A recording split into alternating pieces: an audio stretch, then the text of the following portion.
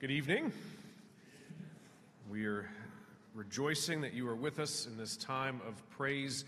If you are new to Redeemer, third Sunday night, we get together and we have this wonderful night of music and a wonderful time praising our God together, and we're glad that you can be here for that. If you indeed are visiting, we would just encourage you to let us know that you were here by texting the word welcome to the number that's on the screen, and if you prefer using the Connect card, the paper card in the pocket in front of you, you can just put it in the offering plate, and that's how we collect that. Just a few other announcements. Following the worship service, we do have our food and fellowship time, and so we will be having all the food laid out on the tables. If you didn't bring anything, it doesn't matter. We just want you to come, spend time with us, getting to know a few other folks at the church and having a good time of fellowship. And then also wanted to highlight that our AV equipment is coming this week, and there's going to be a bit of work that's going on here at the church. And so just so you're aware of that, next Sunday may be a little bit different, but it will be a great Sunday nonetheless. And then also, if you have a singing voice and you'd like to exercise that to the praise of our God during our Easter celebration, we would encourage you to look in the bulletin for the practice times, March 10, 17, and 24, in preparation for Easter. So that's my last announcement. Let's prepare our hearts now as we come before our God.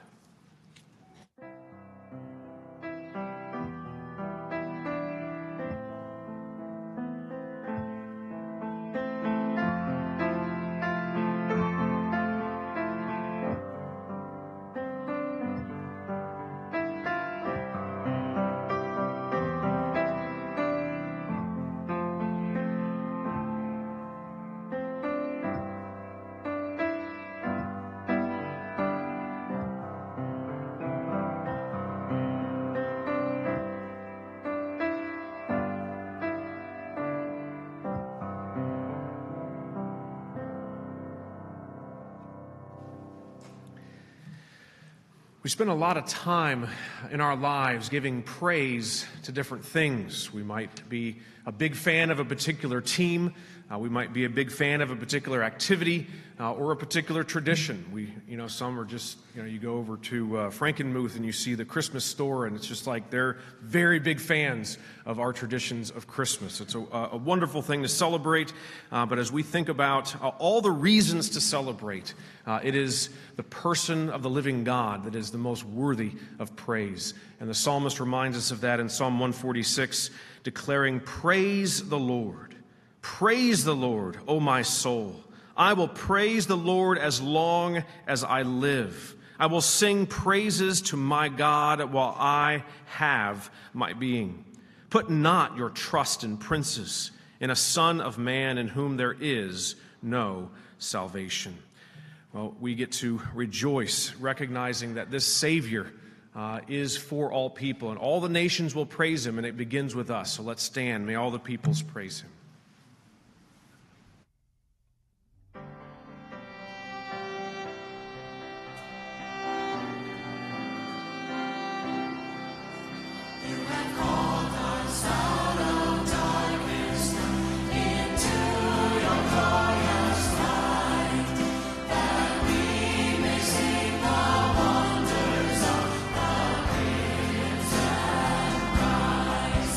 May our every breath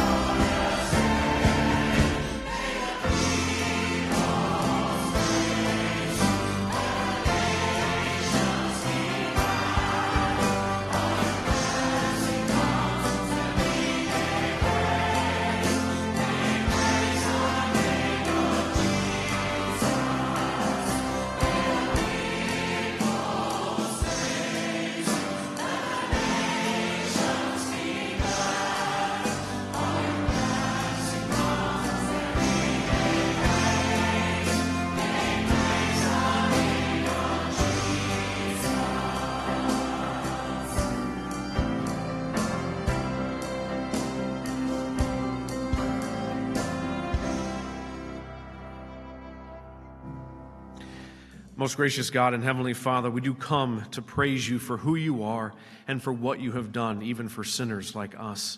As we gather this evening, we are so grateful for the fact that you have revealed yourself on the pages of Holy Scripture.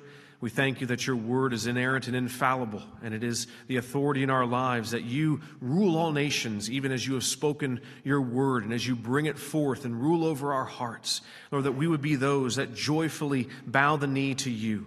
Lord, help us once again with fresh zeal and joy. Hail the power of Jesus' name. Amen.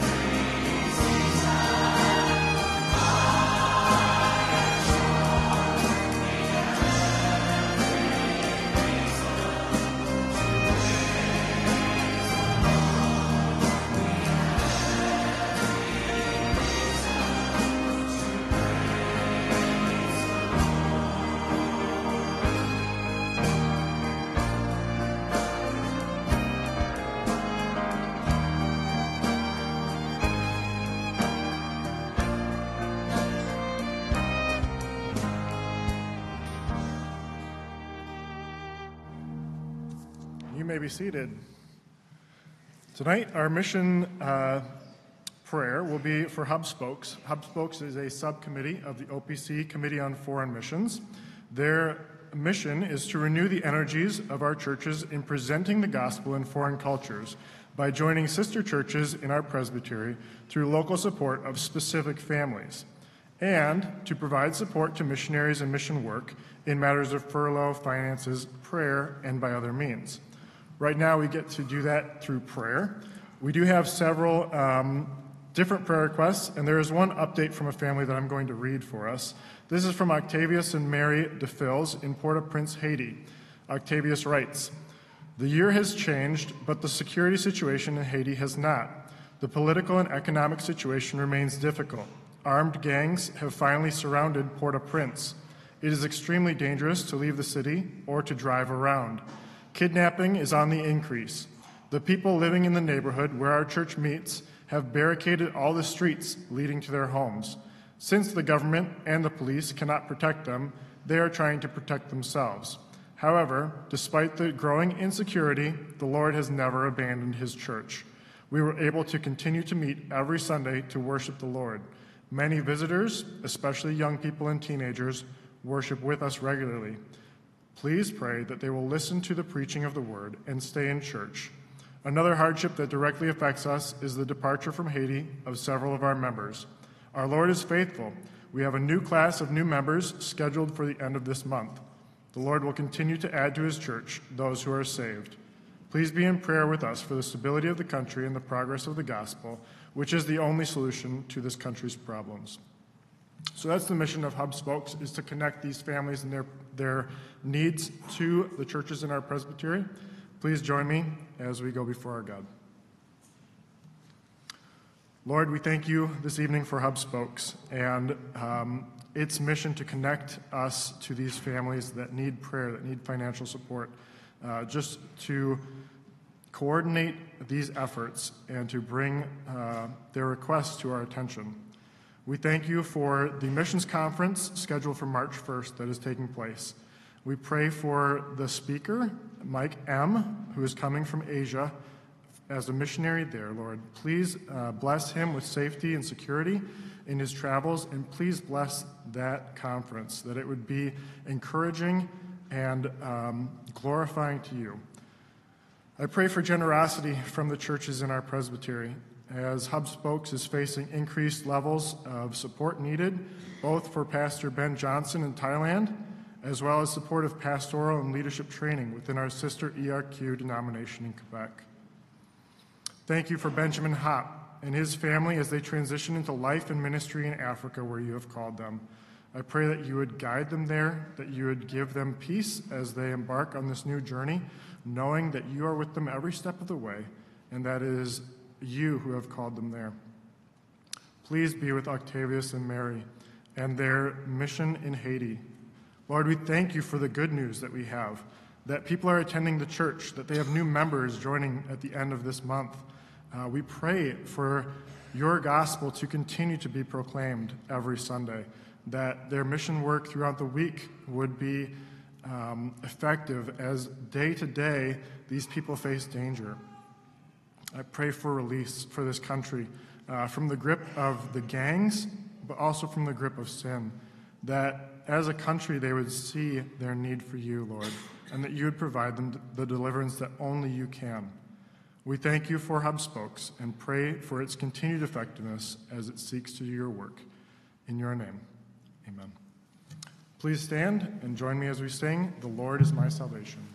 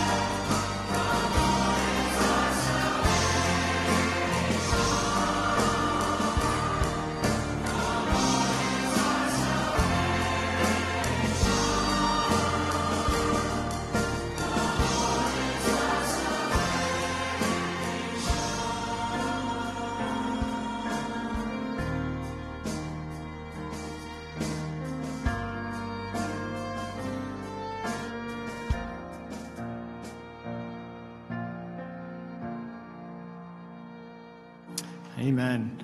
Please join me in our prayer of thanksgiving. Our Heavenly Father, we come unto you this evening. We thank you, Lord, for the blessing of once again being in your house, worshiping and praising your holy name. We thank you, Lord, for the truths of this song that we have just sung. We thank you, Lord, for your grace that is freely given to us each and every day, for your strength in times of trial and difficulties, for your faithfulness and the blessing that you bestow upon us time and time again. Lord, there is truly no one like you. We thank you that we can praise you and truly sing from our hearts, "The Lord is my salvation." We thank you that we can read in your word, "For our sake he made him to be sin who knew no sin, so that in him we might become the righteousness of God." And all of this is because of the gift of your Son, our Savior, the Lord Jesus Christ. Lord Jesus, we thank you for your amazing love for us. We thank you for the cross, for paying the price that our sins deserve, so that we can have salvation, true forgiveness, and eternal life with the holy triune God for all of eternity. And now, Lord, as we come to the preaching of your word, we ask that you would be with Pastor Jeff, that you would fill him with your Spirit as he once again preaches the gospel message to us. We ask that you would open our hearts and our minds that we might take in this gospel, that you would keep us from distraction, and that we would honor and glorify you in our worship. We pray your hand of blessing on the offering that is about to be taken. And as we close our time in prayer, Lord, we ask that you would be with us in this upcoming week. As we go about making our plans, Lord, you and you alone only know what the future holds. And so we do pray, Lord, that your hand of protection and blessing of safety would be upon each and every one of us. Lord, we pray as well that you would give us the strength to overcome our sin. Lord, this will once again be another week where the temptation of sins will creep into our minds, into our hearts. Lord, we cannot defeat this on our own, and so we pray that we would be found in your word and on our knees in prayer. We pray, Lord, that this would be a week that you are honored and glorified and that sin is defeated. And we ask this all in Jesus' name. Amen.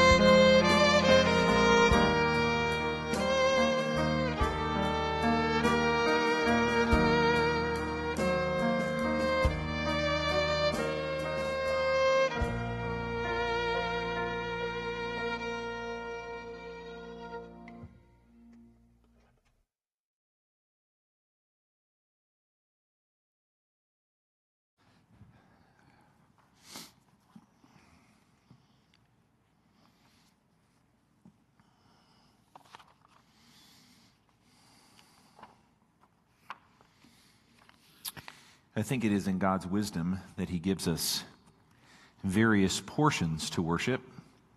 So singing is one of them, of course, prayer, speaking the Word of God, hearing the Word of God proclaimed. And each one of those different parts of worship are meant to complement each other. And I was thinking as I was listening to that offertory, back to the time when I was growing up, and I remember watching my dad sing in church and being deeply moved by what he was singing and thinking, this is real. This is not something that we're just going through the motions to do. My dad actually believes this. And I would hope that as you're listening and you're singing and you're praying and you're hearing the Word of God, that those around you would also see in the way that you are moved by what we're doing, that this is more than just a rote activity, that we're here worshiping a God who's real.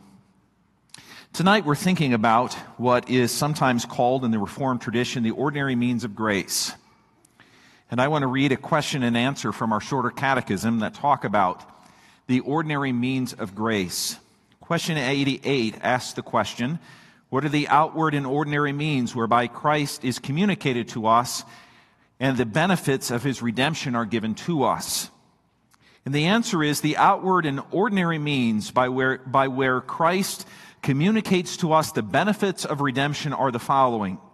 They are His ordinances, especially the Word, sacraments, and prayer, all of which are made effectual to election for salvation. Just a note about that, when we talk about the ordinary means of grace, well, we mean not that these things are ordinary or common, like they don't make a difference. We don't mean it that way. What we mean is that these are the typical things. These are the things that week after week we do because these are the ways that God has promised to give us His grace. And tonight I want to think about the first of those ordinary means of grace, the Word. Tonight we're going to read from 2 Timothy chapter 4, and I'm going to start, you might say, part 1 of what the Bible says about the use of the Word in preaching. And then next Sunday we're going to go to part 2, where it talks specifically in the Catechism about preaching. So if you want to think about this as a part 1 and a part 2, that would be perfectly appropriate. From 2 Timothy chapter 4, the first 5 verses, hear the Word of God. I charge you in the presence of God and of Christ Jesus, who is to judge the living and the dead, and by His appearing in His kingdom, preach the Word. Be ready in season and out of season. Reprove, rebuke, and exhort with complete patience and teaching. For the time is coming when people will not endure sound teaching, but will have itching ears, and they will accumulate for themselves teachers to suit their own passions. And they will turn away from listening to the truth and wander off into myths. As for you, always be sober-minded, endure suffering, do the work of an evangelist, fulfill your ministry. This is the Word of God. The question that is posed by this summary of God's Word, our catechism, is a simple question, and that is, why are you doing what you're doing here tonight at this moment? Why are you listening to someone give a monologue of about 30 minutes on an ancient text? It seems very out of accord with the world in which we live. It seems almost out of place that you would come to a place, you would set aside this amount of time to listen to me talk about a book that was written many generations before any of us lived. Why do you do that? If your answer is, it's a pattern of life, it's what we do in worship. I've noticed that in the church, if we have a pattern that we follow simply because it is our pattern, that pattern has its holding power for maybe 2, at most 3 generations, and then it disappears. And tonight I want you to see that the gift of preaching, that is the Word of God explained, is in fact a gift. And we do it not simply because it is our pattern, and maybe we've grown up in a church and we've heard people do it. No, we do it because it is commanded in this particular place in Scripture. It follows the pattern of the Scripture as a whole, and it is genuinely an expression of God's care for you that you can listen to a sermon. Now, I could smile and say when I was a young man, I didn't always appreciate that. Sometimes the sermons seemed very long. And what I'm not going to do is give you an apology or an explanation for sometimes bad sermons, including my own. What I want you to think is that preaching at its best is a sign of God's grace to you. In fact, it is the means by which, it is the way by which God gives you His grace. And that is why we do it. There are three things I want to say about that tonight in answer to that question. Why are you listening to a sermon? Timothy gives us three reasons. The first is because Jesus commands it. Remember, our passage tonight from 2 Timothy comes at the end, as you can see, from Paul's second letter to Timothy. Timothy is a pastor of a church. Not everything in this book is written just to Timothy, but this particular part of this book seems aimed especially at Timothy. And he says at the beginning of this section, after introducing who is watching Timothy as he preaches, he says, and preach the word. It is a direct command. Everything before that is leading up to the command. Here is the command, preach the word.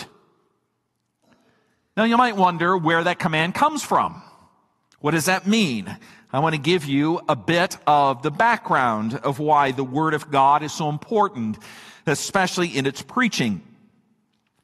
This verse, too, is built on a long history of God speaking to His people authoritatively. Think, for example, in the Old Testament. If you've read through the Old Testament, especially the prophets, you'll hear God speaking through Moses or through Isaiah or one of the minor prophets. And when the prophets would communicate the message of God, they would typically begin by saying, "Thus says the Lord," and then they would say what God had given that prophet to speak. They came with the authority of God Himself. In fact, so serious was it to claim that you came on behalf of God, that if you're a prophet, you claimed to be a prophet, you spoke a prophecy, and that prophecy didn't come to pass. In Deuteronomy, it says, the people of God should take up stones and put you to death. It's that serious to claim to come in the name of the Lord and not to faithfully speak His word. When you turn to the New Testament, in the New Testament Gospels, we read that Jesus came with the authority, speaking the word of God. In fact, the religious leaders were surprised. They said, Jesus speaks not as our rabbis, our teachers. He speaks with a different kind of authority. And Jesus Himself said, if you hear me, you're listening to my Father. I'm speaking only what He gives to me. Jesus Himself claimed to speak authoritatively on behalf of God. Jesus was obviously more than a prophet, but He was certainly a prophet as well. He was the fullest or truest prophet the world has ever known. And this authoritative speaking continued into the New Testament. After Jesus ascended, Paul and Peter both claimed to speak on behalf of God, being led by the Spirit of God. For example, we read in the New Testament epistles that all Scripture comes from God and is to be believed as authoritative because it is God-breathed, that is, inspired. So I want you to remember all of that when Paul says to Timothy, preach the word. Preaching there is more than simply chatting about it or talking about it. It comes in that tradition of being able to stand up and say, the Lord is speaking to you, people of God, pay attention. This isn't just a time in which we exchange good ideas. If it's time for a Herman the Worm story or for me to regale you about stories about my youth, you can come or you can not come. It really makes no difference. But if this is a time in which the Word of God is spoken to you with authority, then it is not indifferent to God whether you listen and pay attention. You are compelled. You ought to listen. You ought to respond. But is that what Paul is telling Timothy to do, to speak with that authority? To speak with the same authority that Moses or Jesus or Paul spoke with. Should you take what I'm saying to you tonight or other times when I'm preaching as though God Himself is speaking to you? In an important sense, the answer is no to that question. It's not the same. But in a secondary sense, the answer is emphatically yes, and that's why I've given you this history of God speaking authoritatively in the Scriptures. The no, it is not the same as the Scriptures themselves, God's speaking word that is then inscripturated for us. This is not the same. Preaching is not the same as that.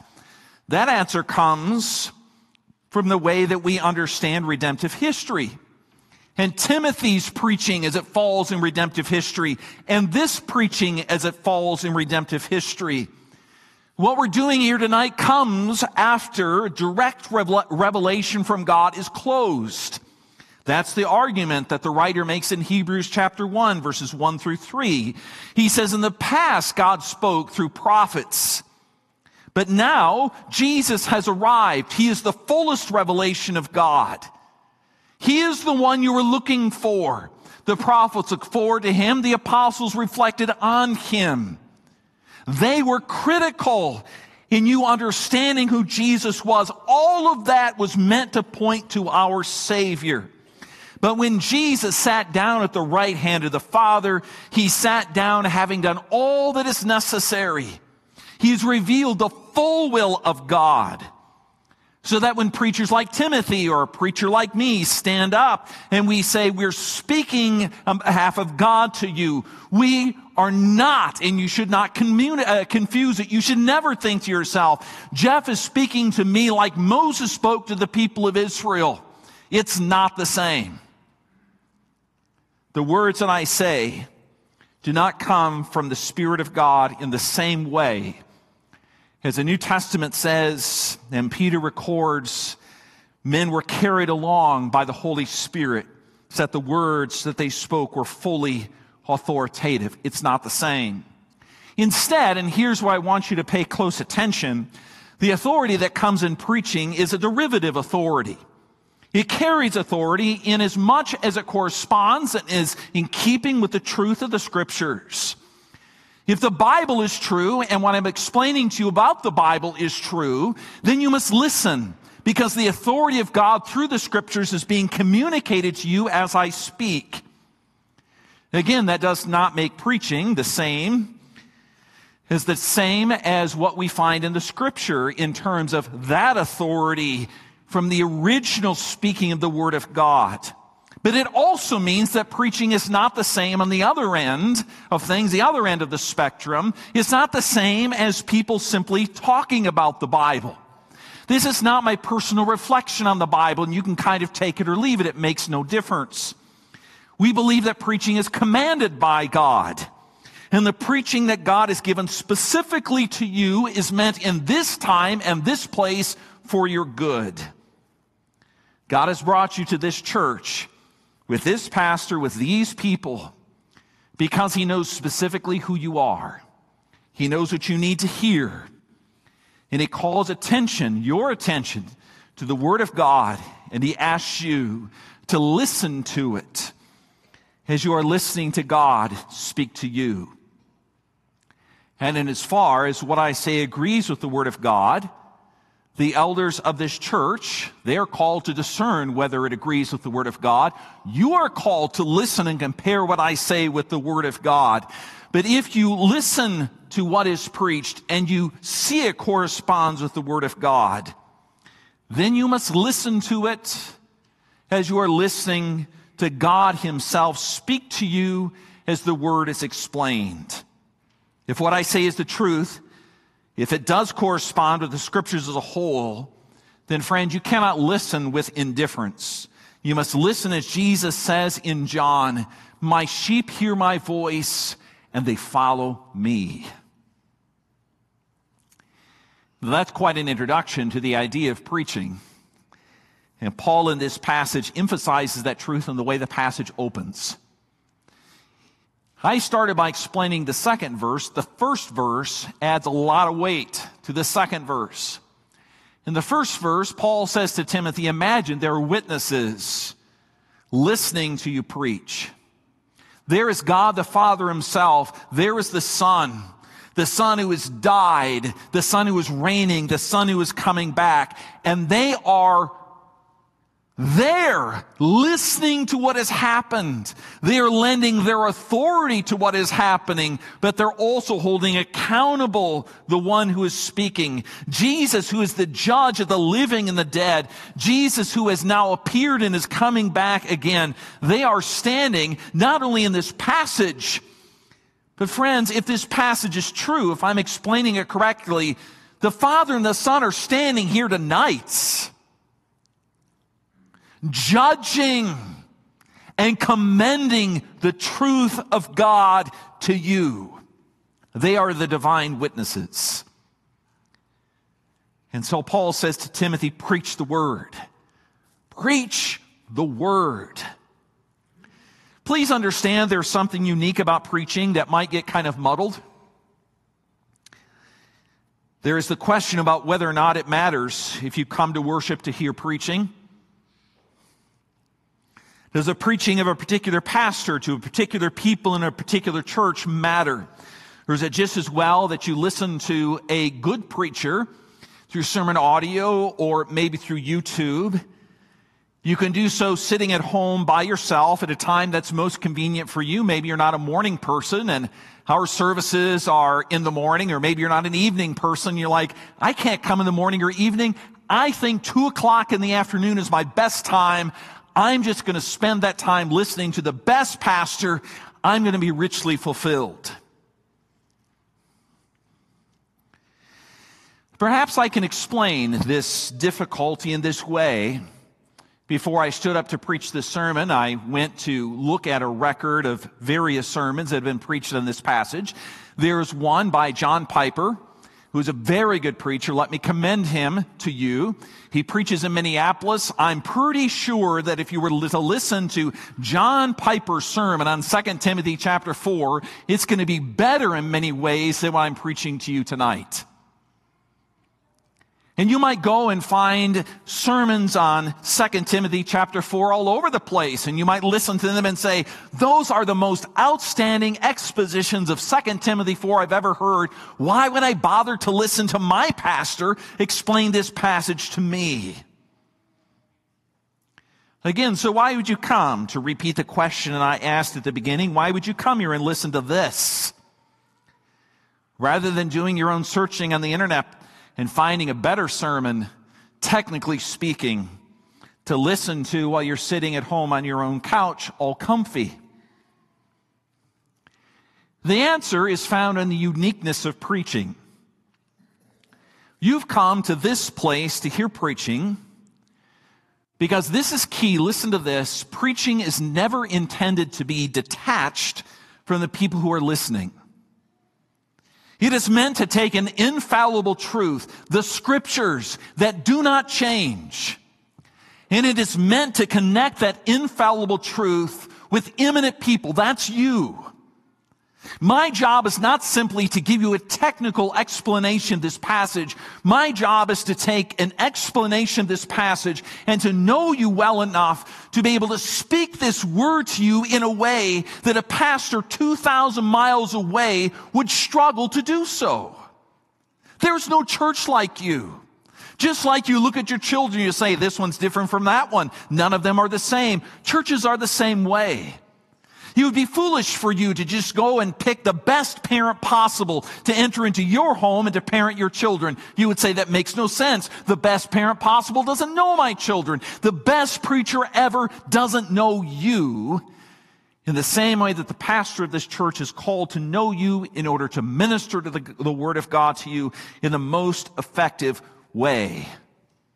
To put it a little different, even the best sermon should never be able to be plucked out of its context and repeated in some other time and place and have the exact same impact that it did in its original time and place. It doesn't mean it's bad to listen to sermons. Listen to them profitably. Just don't confuse listening to a sermon on the internet with hearing a sermon live in the company of God's people. That's the difference between looking at a really wonderful meal and appreciating the beauty and the color, and then sitting down to a really beautiful meal and eating it, smelling it, and tasting it, and being filled by it. Oh, my word, I feel like I'm getting a little exercised about this. Preaching is meant to be God's ministry to you in this time and place. You're known here. You're loved here. And God cares for you so much that He desires to apply that word to you in preaching in a way that is intended to transform your heart and your life. To use another illustration, listening to preaching live and listening to it detached is the difference between you sleeping in your own bed and you going to a hotel for a few nights. Do you have this experience? You go to a hotel, you lay down, you're like, the bed's too hard, the bed's too soft, my pillow's not here. I hear the air conditioning kick on and off. The pillow's too fluffy, the pillow's not fluffy enough. I hear the people in the next room, whatever they're doing. It's not the same as at home. At home, your bed fits right, the covers are right, you know how many, the pillow feels right. You have your own spot, everything is good there.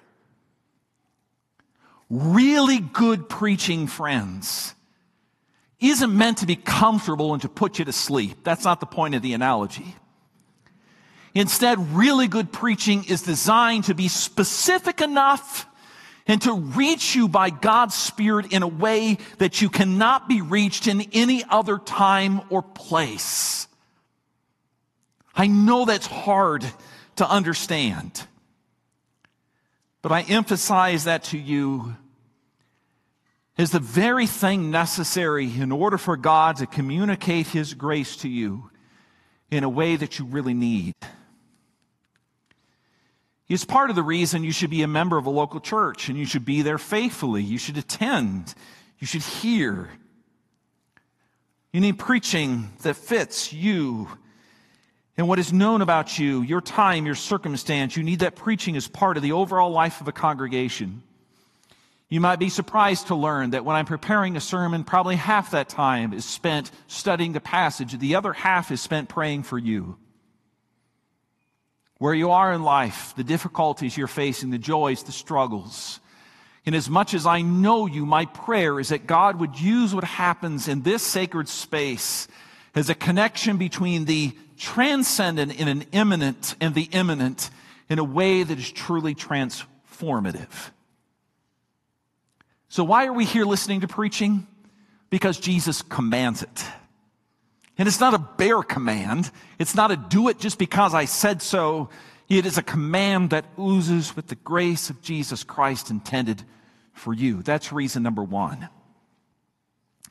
Now for our younger members here, I remember an older lady telling me in my second call, she said, "Pastor, your sermons are very good, just very long.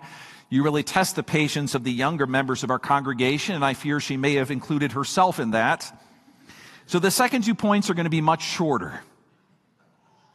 It's not only that Christ commands it, that also means that the pastor should prioritize it. You find that again if I read on. Continuing in verse 2, preach the word, be ready in season and out of season, reprove, rebuke, exhort with complete patience and teaching.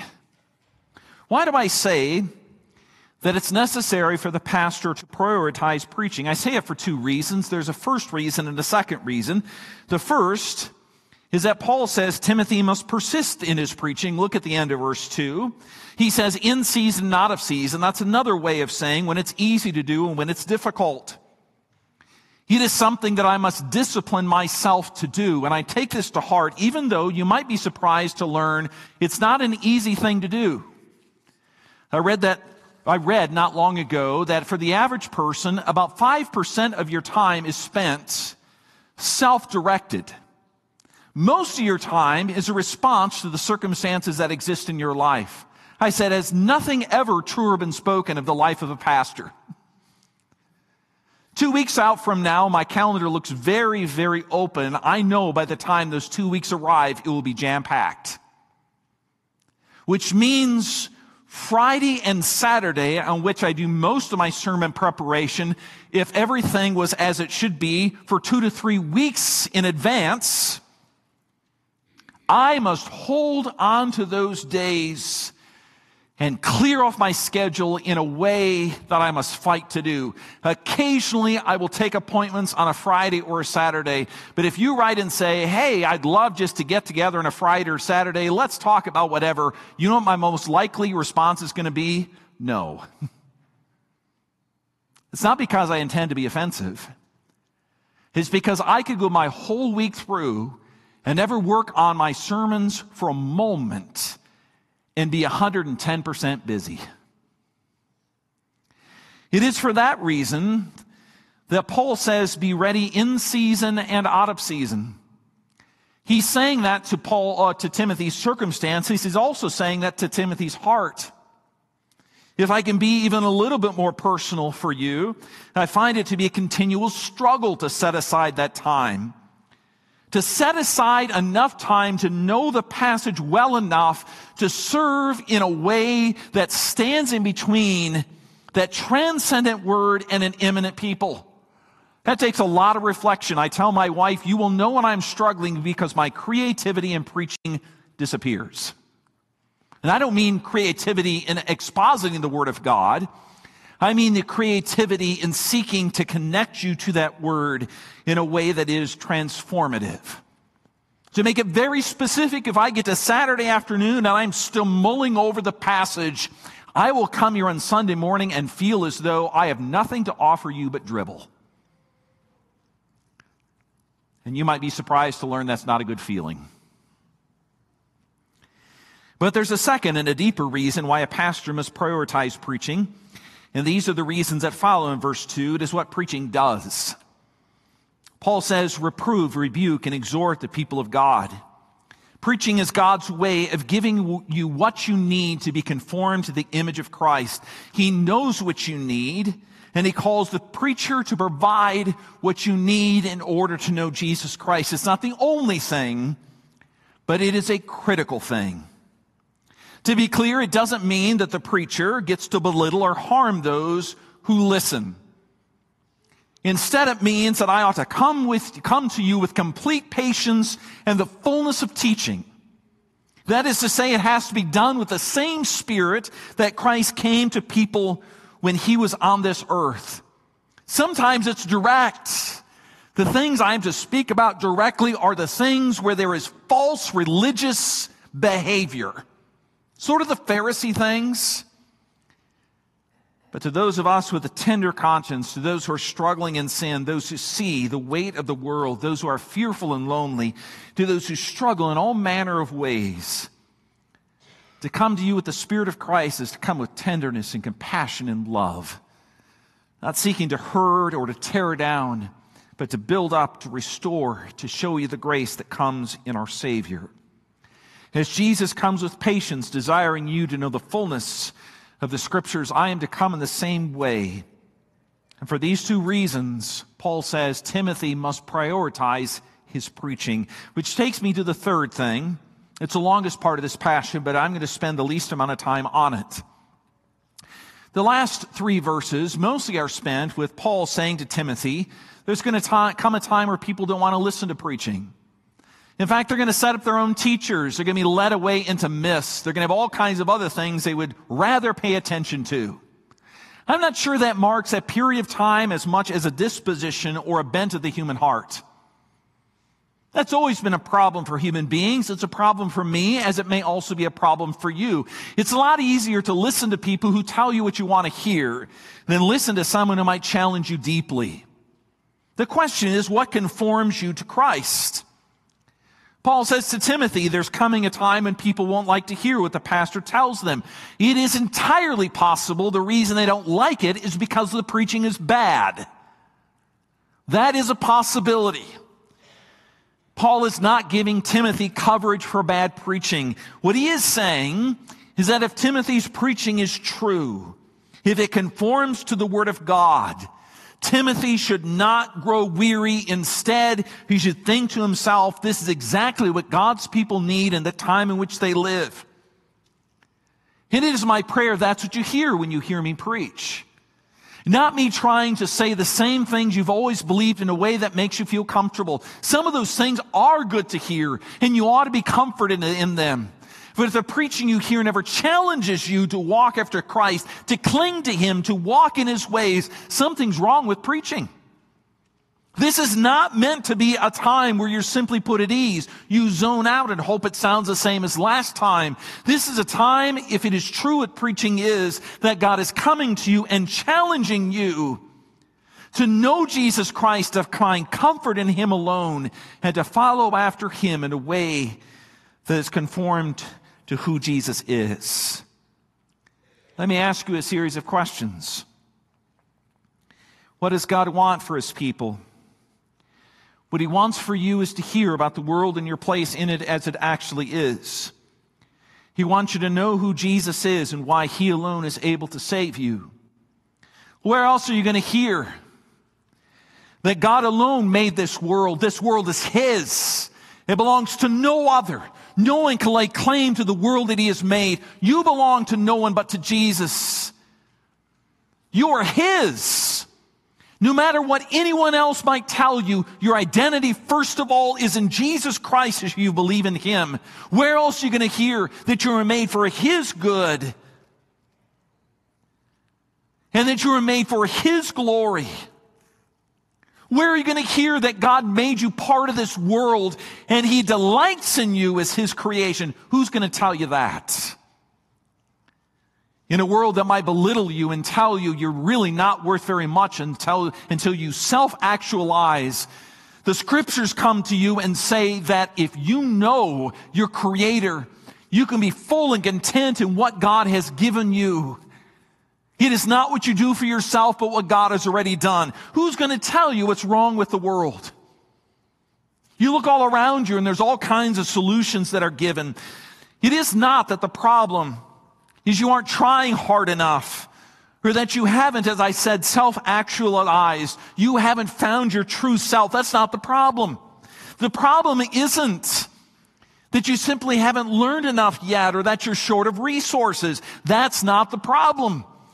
Where are you going to hear that the problem is actually rebellion against your Creator? The problem is that bad. It is a problem that is worse than you could ever imagine if the Bible didn't tell you. Where are you going to hear that? Where are you going to hear that since the problem is far worse than you can imagine, so the solution has to be far greater even than that? Where are you going to hear about a God who loves you not because you have cleaned yourself up and shown up at the right time, but He simply loves you because He is kind and gracious to you? Where are you going to hear that? Where are you going to hear that your relationship to Jesus Christ is uneven by design? It's not that you bring things to Him and He exchanges good things to you, but that Jesus has saved you not because of who you are, but because of His love and His alone. And if that is true, He will also persist with you even at your deepest, darkest moments. Where are you going to hear that? Where are you going to hear that you can actually find peace in this life? Even when you're dying with cancer, your job is coming to an end, and your children are struggling to make it in the world, how in the world will you find that peace? The Bible says you will find that in the gospel of Jesus Christ. And you'll hear that as someone who knows the Word of God and knows you does his very best in the middle of all his imperfections and his own struggles as he preaches the Word of God to you Sunday after Sunday.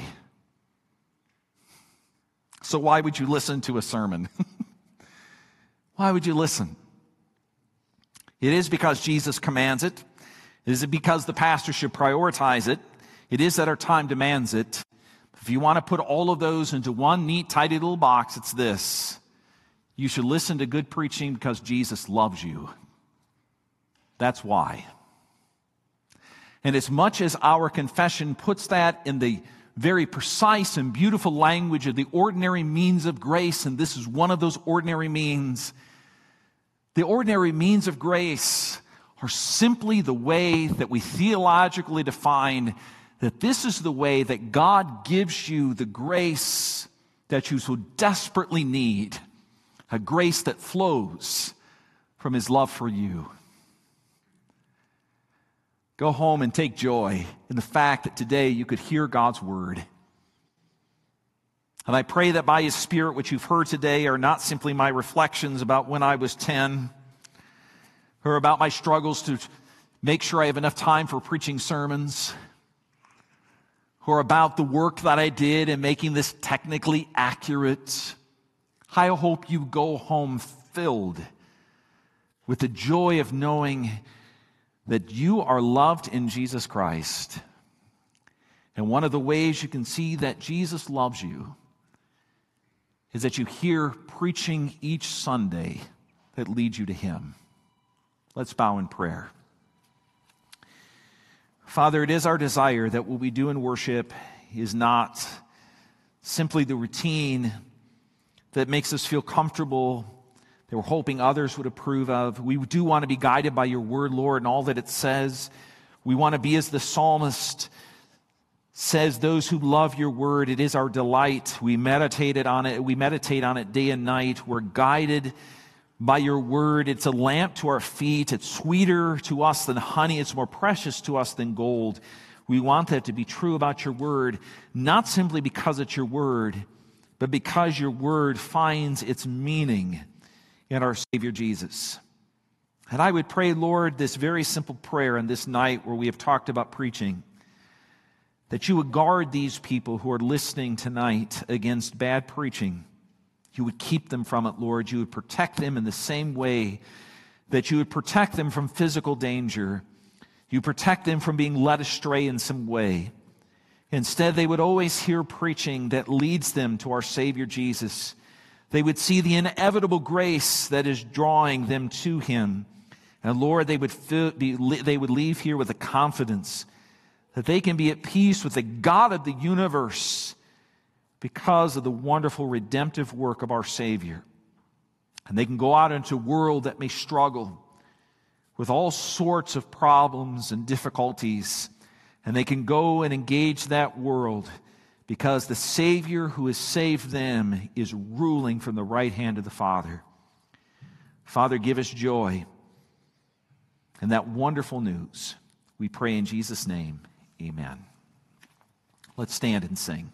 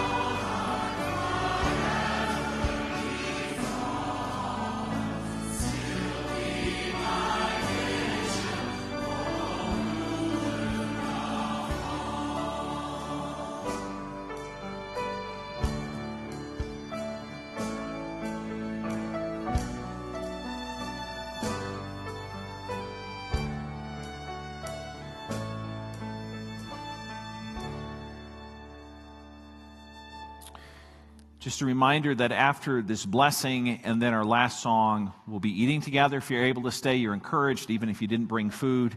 I'd much rather spend time with you, enjoying each other, even if you didn't bring food, than if you were to feel like, oh, I didn't bring food, so I don't want to stay. Please, be our guest. This blessing comes from a variety of places in the New Testament. It's a word that's often spoke to God's people. The apostle said, "May the grace of the Lord Jesus Christ and may the love of God and the fellowship of the Holy Spirit be with you all. Go in his peace. Amen."